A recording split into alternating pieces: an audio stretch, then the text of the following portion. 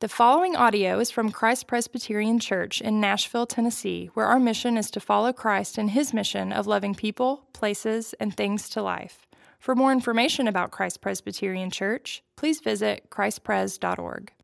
Hey everybody, so good to see you. My name is Stacy Croft. I am the pastor for our Music Row location. If I haven't met you, hope I get to meet you, whether it's by Zoom and one day in person.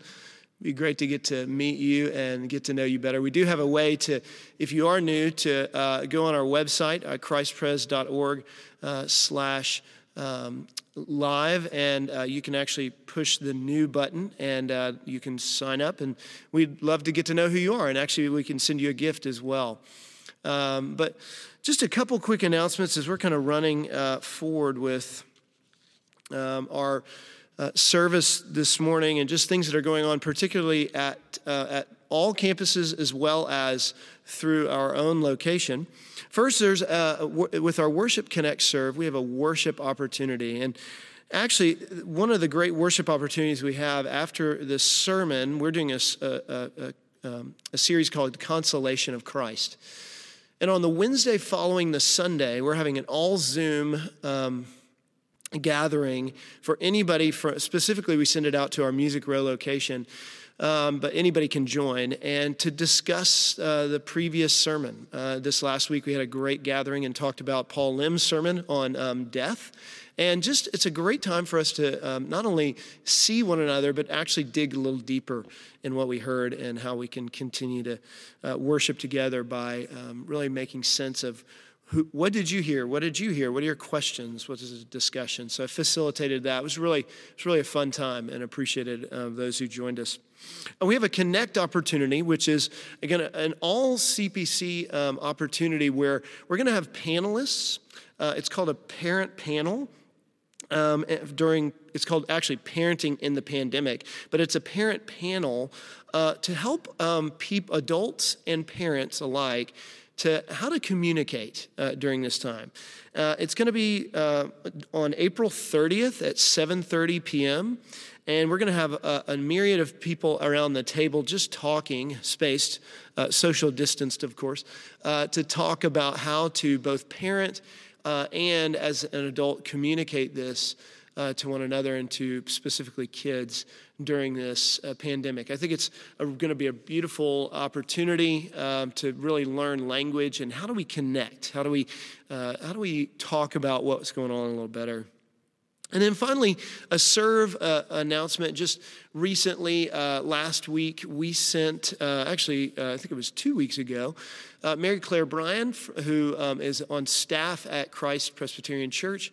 She and her husband attend our location of Music Row, and sent out a video just for our Music Row location on specific things that are targeted, ways to serve in our area during this time. And we're going to resend that, and you can find it probably in your inbox if you weren't able to open it, and you can always email me or Erin McCabe, who's on staff with us and is our ministry director. She has all that information. Well, those things and more. I want to read our scripture for us, and then let's look at the passage for us today. This is from Matthew chapter 6, verses 25 through 34. Therefore, I tell you, do not be anxious about your life, what you will eat or what you will drink, nor about your body, what you will put on. Is not life more than food, and the body more than clothing? Look at the birds of the air. They neither sow nor reap nor gather into barns, and yet your heavenly Father feeds them. Are you not more of more value than they? And which of you, by being anxious, can add a single hour to his span of life? And why are you anxious about clothing?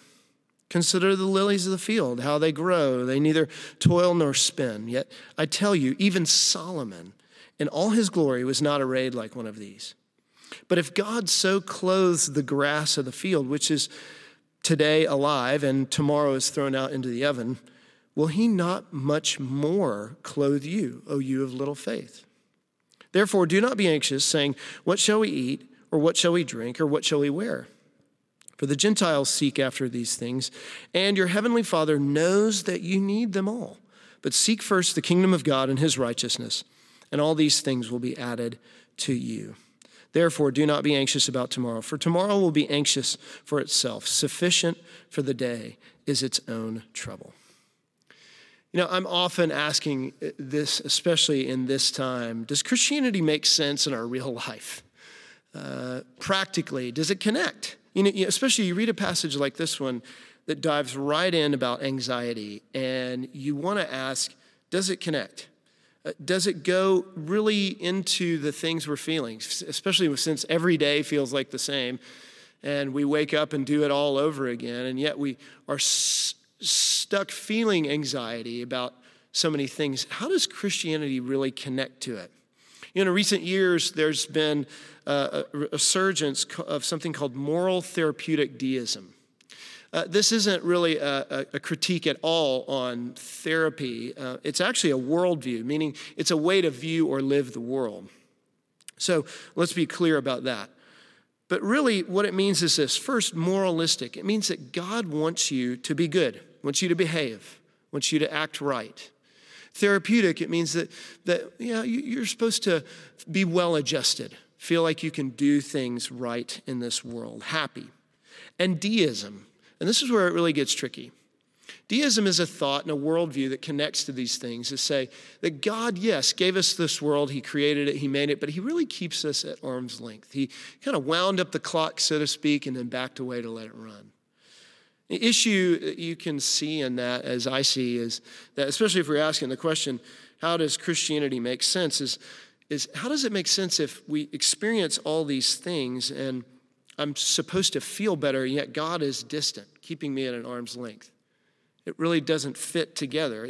Then Christianity and God and anything else like it religiously just becomes another good tool in our toolbox to hopefully be well-adjusted, hopefully have good relationships. But see, the anxiety and worry are there. And here's what's amazing about anxiety. It can commandeer nearly anything and everything we do.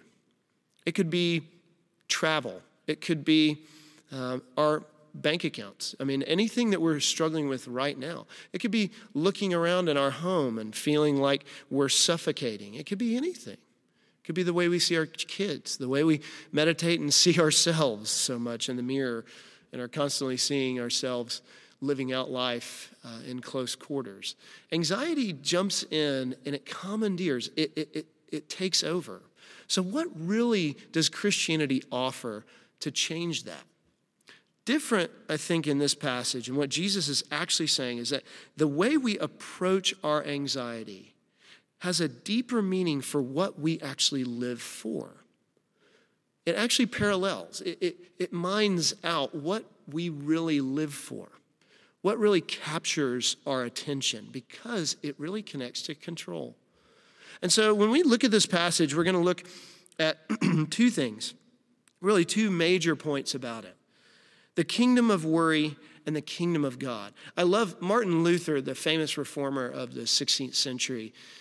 His understudy, his friend who was younger, named Philip Melanchthon, used to worry constantly.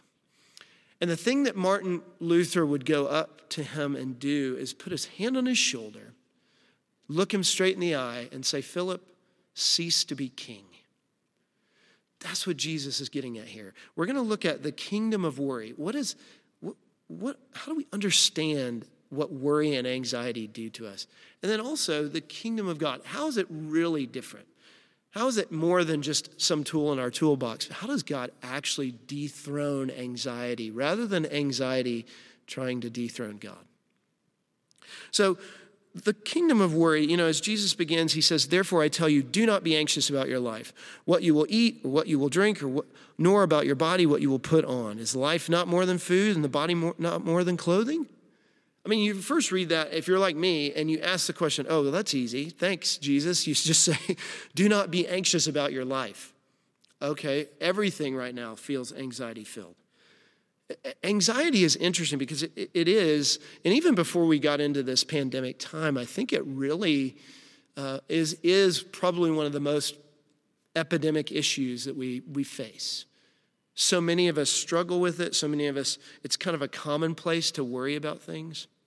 But what we usually do with anxiety is we can read verses like this and think that Christianity is somewhat of an escapism. Maybe it's a numbing. Is Christianity just saying like anything else? No, don't worry about it. It's not enough to worry about. Don't be anxious about it. God's going to give to you. But you see, Jesus actually doesn't do that. He doesn't dismiss. He's not dismissing the fact that they have worry or anxiety or that they have needs. But he's actually getting behind that. He's actually saying we need to see the troubles. This is why he even acknowledges, even in the last verse there. He says, therefore, do not be anxious about tomorrow, for tomorrow will be anxious for itself. Sufficient for the day is its own trouble, verse 34. That Jesus knows our days have trouble. That he's realistic about what is there. In fact, there's a great book that a lot of our leaders who are training to be deaconesses, deacons, and elders are going through right now, that they're reading called Emotionally Healthy Spirituality. And the line that in this book by Peter Scazzero that I really like, he talks about anxiety. He says, the Bible is filled with commands to do not be anxious about anything. But to minimize or deny what we feel is a distortion of what it means to be the actual image bearers of our personal God. See, oftentimes what we do is we try and minimize our anxiety by trying to quote verses like this, or maybe to spiritualize things or over-spiritualize them. Or maybe in other ways, maybe we try and medicate them through other things. And hear me out, I'm not saying in any way that therapy or even medication is anti-biblical. It's actually not. What those things do, like what the Bible's doing, is we need to look into our anxieties. He's not saying, do not be anxious as a command. He's actually saying it as a comfort to come into it, to say, this is what we typically do, is minimize our anxiety instead of actually making sense of it, looking into it. And look, we're in a deep time of anxiety. I don't know about you. I've felt tight-chested nearly every other day. And I'm constantly having to ask the question, does what I really believe about who God is impact the way that my chest feels? The way that I can walk around my house and my head is so full of questions and doubts that what do I do with that? It feels like scrambled eggs in my head, just dealing with anxiety. But the Bible doesn't avoid it. Jesus goes straight at it. He actually says, I know that you're anxious. That's why he talks about their anxieties. Jesus is bringing to light anxiety because anxiety commandeers things in order for us to think that we can actually be in the driver's seat, that we have control.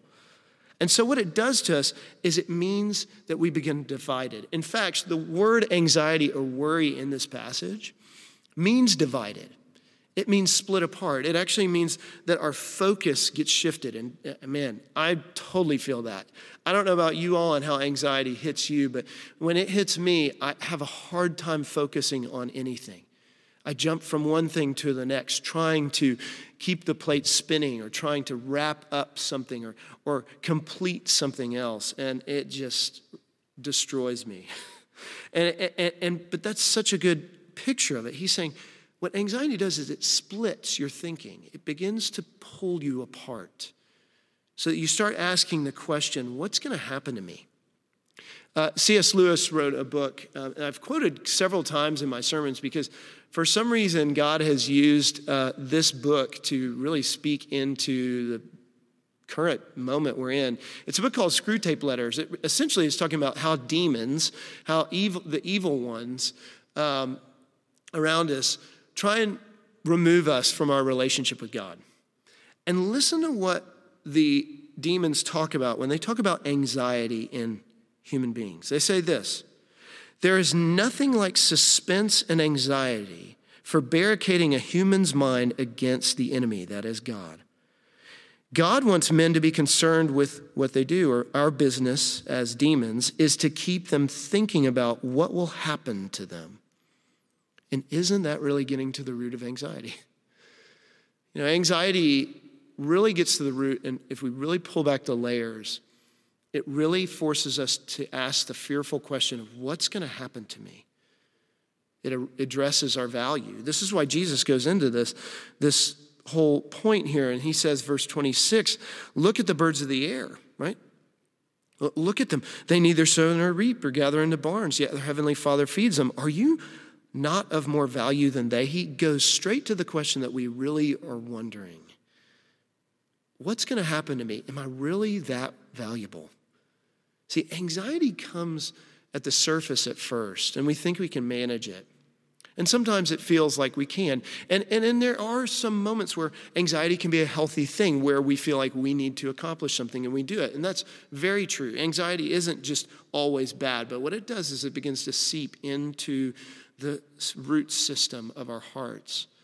And it really gets to the heart of the matter where we think, what's going to happen to me if I don't have this? What will happen to me if I don't do this? And it ultimately becomes a value question. Because isn't it when we feel like we can prove something that we think that we're loved? That we know that we have value. If I can do this, if I can show you how valuable I am, then I know that I'm loved. It just works its way down. But if we don't know we have value and we work hard to keep ourselves, then we find ourselves isolated. And anxiety commandeers our, lives for control over love, and then forces us to be by ourselves. I mean, here's one thing that's been fascinating to me to notice, and I don't know about you, I've talked to so many people that feel the same way, is that when so many of us are stuck at home, all the projects that we've had to do, maybe you've needed to fix something, paint something, do the lawn, and I'm finding, like many of you that I've talked to, and including myself, that what happens when the projects are done? And we're kind of going, what do we do next? We're kind of faced again with the question of, what is my value in?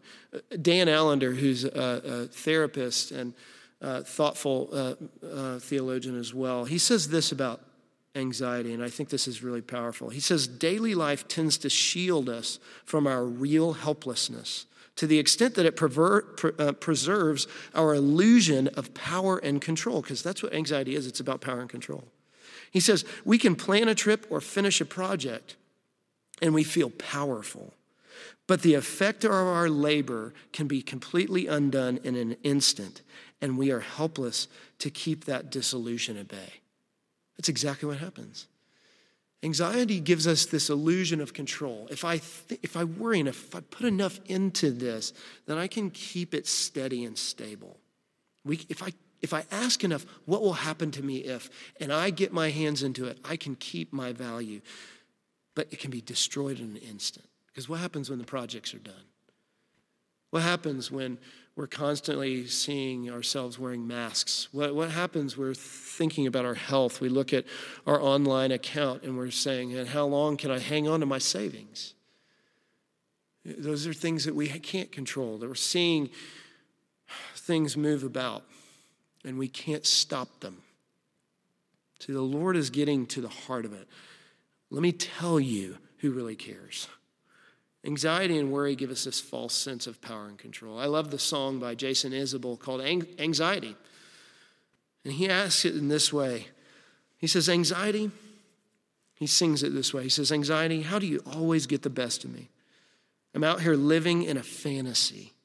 I can't enjoy a single thing. Anxiety, why am I never where I'm supposed to be? Even with my lover lying close to me, I'm awake and I'm in pain. See, this is where it's tricky, because what happens with anxiety, exactly what Jason Isbell is singing about, even when he's singing about being right next to his wife, thinking about his kids, and he goes on in the song to sing about this, what he's saying is it's like a fantasy. He thinks he's in control, and what's happening, even with the one he loves the most in his life right next to him, he can't experience the love. Why? Because the anxiety gives us the illusion of control at the expense of being loved. And it takes it away. So how in the world how does Jesus teach us to live differently in this? Because anxiety riddles us. What does the Bible really do with it? The kingdom of God comes in and it swoops in this way to say, you have a different value. I am with you. And you can actually grow in what you see your anxiety in. Notice what he says here. He says, in this passage about, look at the birds of the air, verse 26. They neither sow nor reap, nor gather into barns, and yet your heavenly Father feeds them. Are you of not more value than they? What a great question. Jesus does this, he says it about then, and he also says this about the lilies of the field, verse 28. And why are you anxious about clothing? Consider the lilies of the field, how they grow. They neither toil nor spin. Yet I tell you, even Solomon, who was a great king, who had more wealth than anybody in that day, and even compared to so many even today, in all his glory was not arrayed like one of these. How does God care for his people? He begins with this argument. It's called an a fortiori argument. If I can speak, I speak for a living. It means he's moving from a lesser to a greater. It means if this, how much more this? If God cares for the birds of the air and the flowers of the field that are at once here and there, how much more? And here's what's fascinating. The Bible is constantly using creation as a witness for us to help us understand how valuable we really are. Creation is crying that out.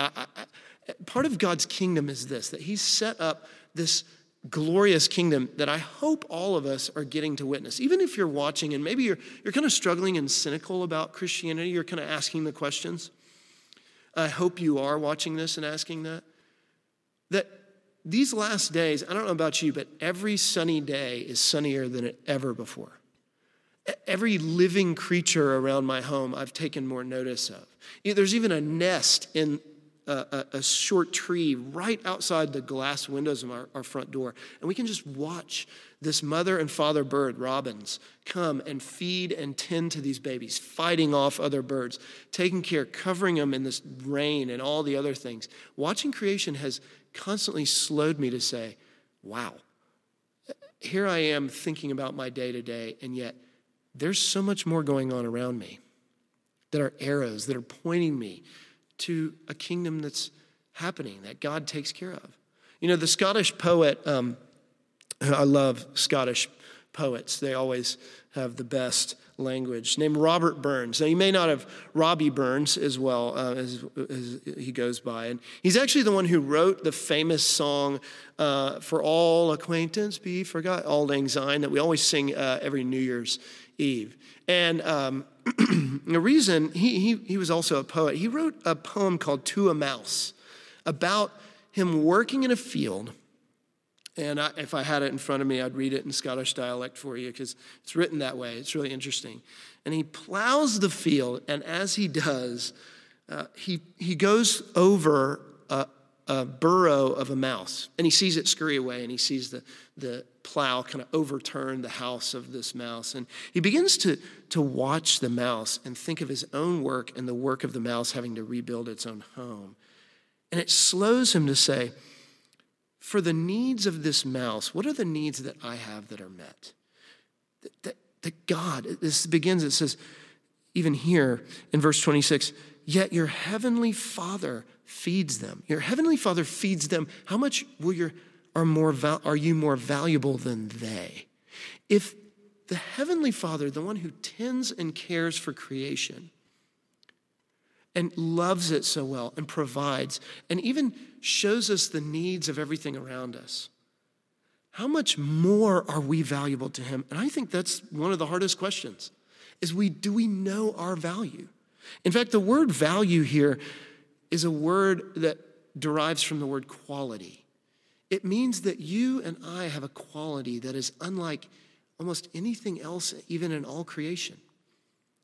That there's a quality in us that God values, because that's what faith does. See, when he hits this, after he talks about the birds and the lilies in verse 30, he says, oh, you of little faith. What faith does is it focuses on the object that gives that one looking the most value. Anxiety is something that can be a vehicle for that. We can sometimes look to our anxiety as something to look through to make sense of life. But what faith is, we all have it. What is the object by which you're looking at to give you the most value? To say you're of quality. This is saying the Heavenly Father looks at birds and lilies this way, but how much more is our quality? One of the things I'm missing right now, as many of you are, as things have been canceled, is getting to coach my 5-year-old's baseball team. And yes, it is as cute as it sounds. Their little t-ball and coach pitch and those kind of things, and running to first base and their helmet hardly fits and shakes on their head, and they keep running. You have to stop them. It's pretty cute, yeah. But since we haven't been able to do that, one of the things I remember even last season being able to coach and watch all of the kids is that every time they went up, and I was usually pitching, every time these 4 and 5 year olds went up to the plate, and without fail, they were standing there at the plate waiting for the pitch.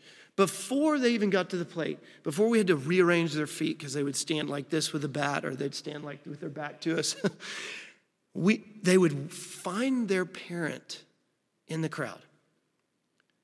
That even if I was saying, hey, you need to turn, you need to do this, they would find their mom or dad or grandparent or friend, and they'd see them in the stands, and they'd look to them first every single time without fail, almost as if to say, is it okay for me to go? All their anxiety, even their readiness. I mean, we've practiced as much as you can with a 4 and 5 year old, but yet they always had to find the object that gave them the understanding of their most value.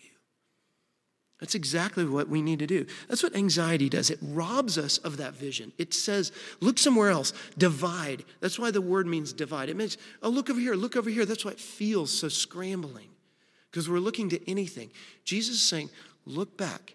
It's not that you don't have troubles. It's not that you don't have anxiety, but you need to make sense of what gives you the most value.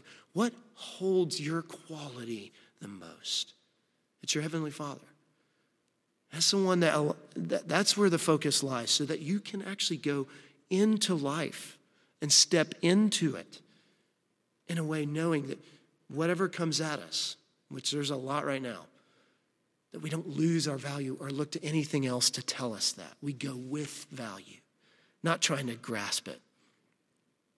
He gives us value. You know, the other thing that this talks about is that our King is with us. The difference in this kingdom and then the kingdom of anxiety is elusive. It's always saying, yeah, what will happen to me if you can get it, if you can hold on to it, you get control here, you think you do, and yet it just keeps on going. The kingdom of God actually says the King is with us. I was reading the Jesus Storybook Bible with my son, my 10-year-old son, actually, the other day. And it says this in this passage, kind of interprets this passage. So especially you kids listening, I love this part. It says, where do the birds get their food? Do they have pantries or cabinets full of food? It's kind of a funny image. Do they go to the pantry and find food? No, birds don't do that. Where do the flowers get their lovely clothes? Do they have a clothes closet full of beautiful clothes? No. Do we see the flowers get up and go find something? No.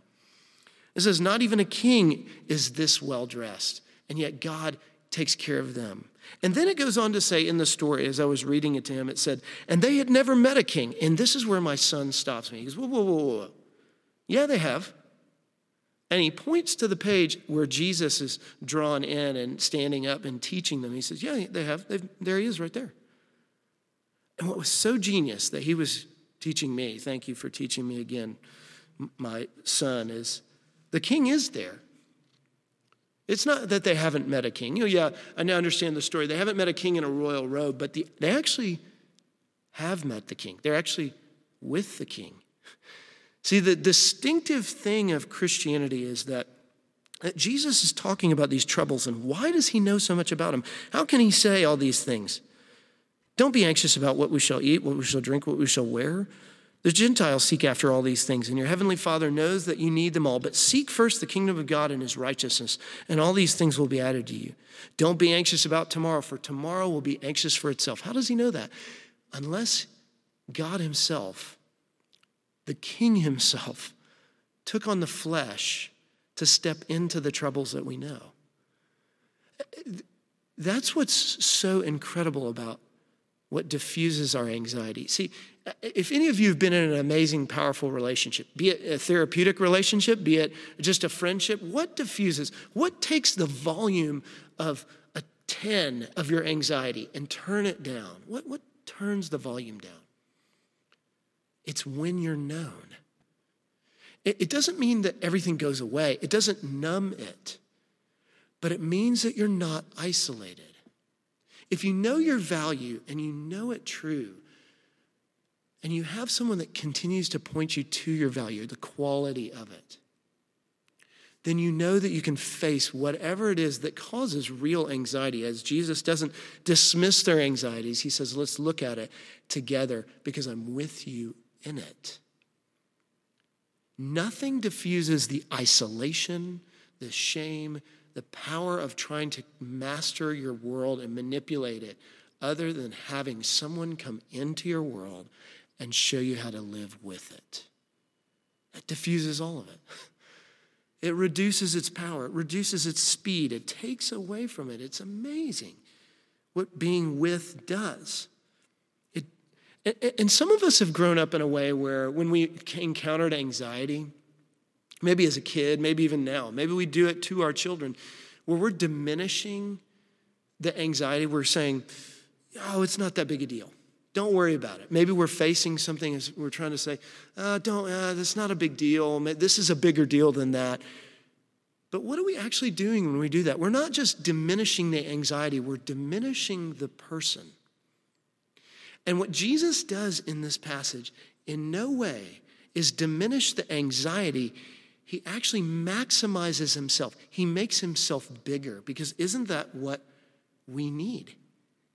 See, being with makes you see that it's okay. You're with someone. Your anxiety isn't going to be the one that wins the day. Yeah, man, there are things around us that are fragile. And we feel ourselves being more in a place of fragility more than ever. But isn't it amazing when someone comes in and meets our fragility? I always wondered why Jesus threw this in here.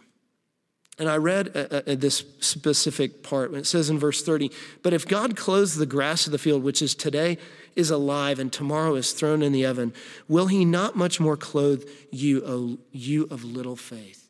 Why this element of grass being thrown in? Well, grass was used as a fuel.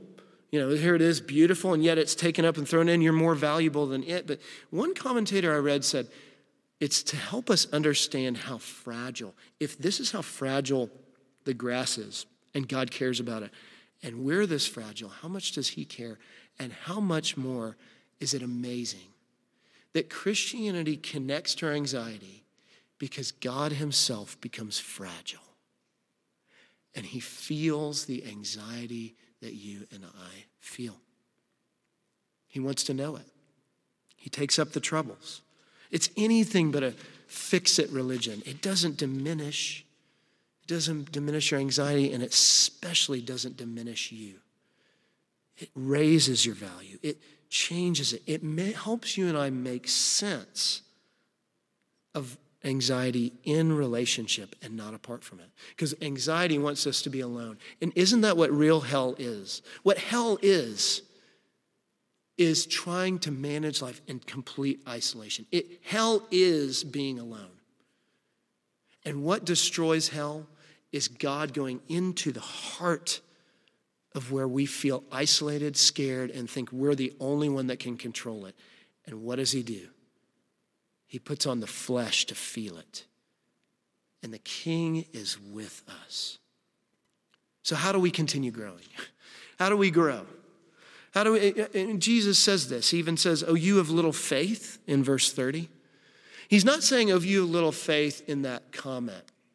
To say that faith is something that you don't have. He's saying there's a deficiency. There's some sort of malnourishment of the faith. It doesn't mean that it grows so much, but what he's getting at here is to say that, as we talked about before, that anxiety can divide us. What faith is a focus. It's how do we grow is by looking back. It's a focus back on the real thing, on the one that really gives us rest. Look, I'm hoping to be able to go to the beach in a few weeks. Man, we've had this trip planned just like all of you. Don't know if it's going to happen, but it's one of my favorite things. And we take this trip. Some of you have done this. You go to Florida and we drive down and we hit on this road, back road called 331. And right when I get to the bridge over the bay to get to where all kind of the beach areas are, where houses usually are, where we stay as our family.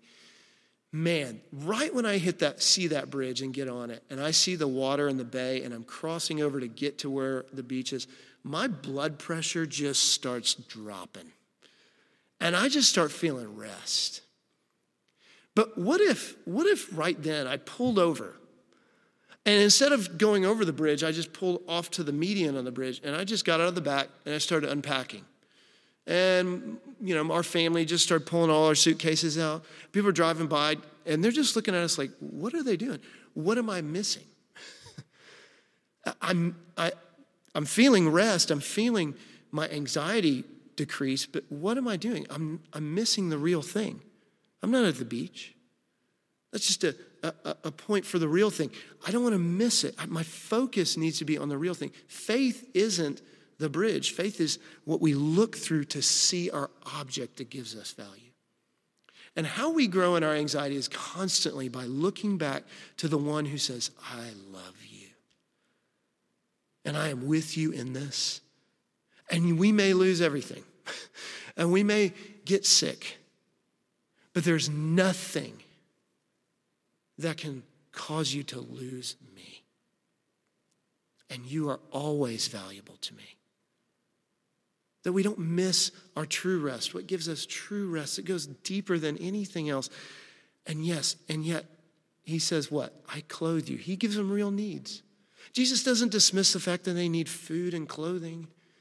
He gives them real things in their life. But he doesn't miss that. But what he says is don't lose sight of just those things for the real thing. That's me. That's why he says the Gentiles run after. He says, for the Gentiles seek after all these things, and your heavenly Father knows that you need them all. That you need them all. He knows. He needs them. You need them all. So what's different? It's the fact that we live with a heavenly Father that not only values us and not only is with us, but we can continue to look back to him for every single need that we have. But let's not miss the need that we have, he feeds us, he clothes us. All the things, just like you and me, that we need toilet paper, we need hot water, we need money in our accounts. We need these things. But he has not left us. In fact, he goes to the depths to feel what we are experiencing right now so that he can diffuse our anxiety and us make sense of it in reality. Far from being arm's length away from us, far from any sort of moral therapeutic deism that says that this is just a good tool in your box. This is what makes sense and diffuses and even dethrones anxiety in relationship to our God through Jesus Christ. Praise be to God for his kindness. Let me pray for us, and then let's hear the doxology, sing the doxology together, and then a benediction. Heavenly Father, thank you that anxiety is something that you step into. You don't talk about it in a way that you think that we just get over it. But you step into it, and you help diffuse it, and you help us to manage it, and you help us to make sense of it, and you help us to go to the things that cause anxiety in our lives, things that are just everyday things that we need. And especially right now when we are feeling like we're running out of paper towels, or we're feeling like we're never going to see our friends, or when is the next time we get to have a hug from someone, or how are we going to have money to make us through the next 6 months. God, you know those needs. Would we bring those to you? Would we be real, just as Jesus is saying, be real with you about, God, we need these things. But will we do that never losing the fact that you hold us with so much value that you sent your most precious, valuable item to the cross? That is Jesus. You sent the most precious thing to you, to the cross, in order to pay and die for the way that things are broken, that our needs are messy. And he steps into our needs so that we know we're loved and cherished. Thank you for diffusing our anxiety through relationship, both to you and with one another. We pray that we would continue to do that and ask this in the name of Jesus Christ, our Savior, our friend, and our keeper. Amen. Let's sing our doxology together. Praise God from whom all blessings flow. Praise him, all creatures here below. Praise him above, ye heavenly hosts. Praise Father, Son, and Holy Ghost. Amen. I want you all to hear the benediction. If you would like to raise your hands and your hearts to receive this from Philippians 4, verses 6 and 7. Paul says this in Philippians: do not be anxious about anything, but in everything, by prayer and supplication with thanksgiving, let your requests be made known to God. And the peace of God, which surpasses all understanding, will guard your hearts and your minds in Christ Jesus. Go in peace. Sure do miss y'all, love you, and hope you have a great week.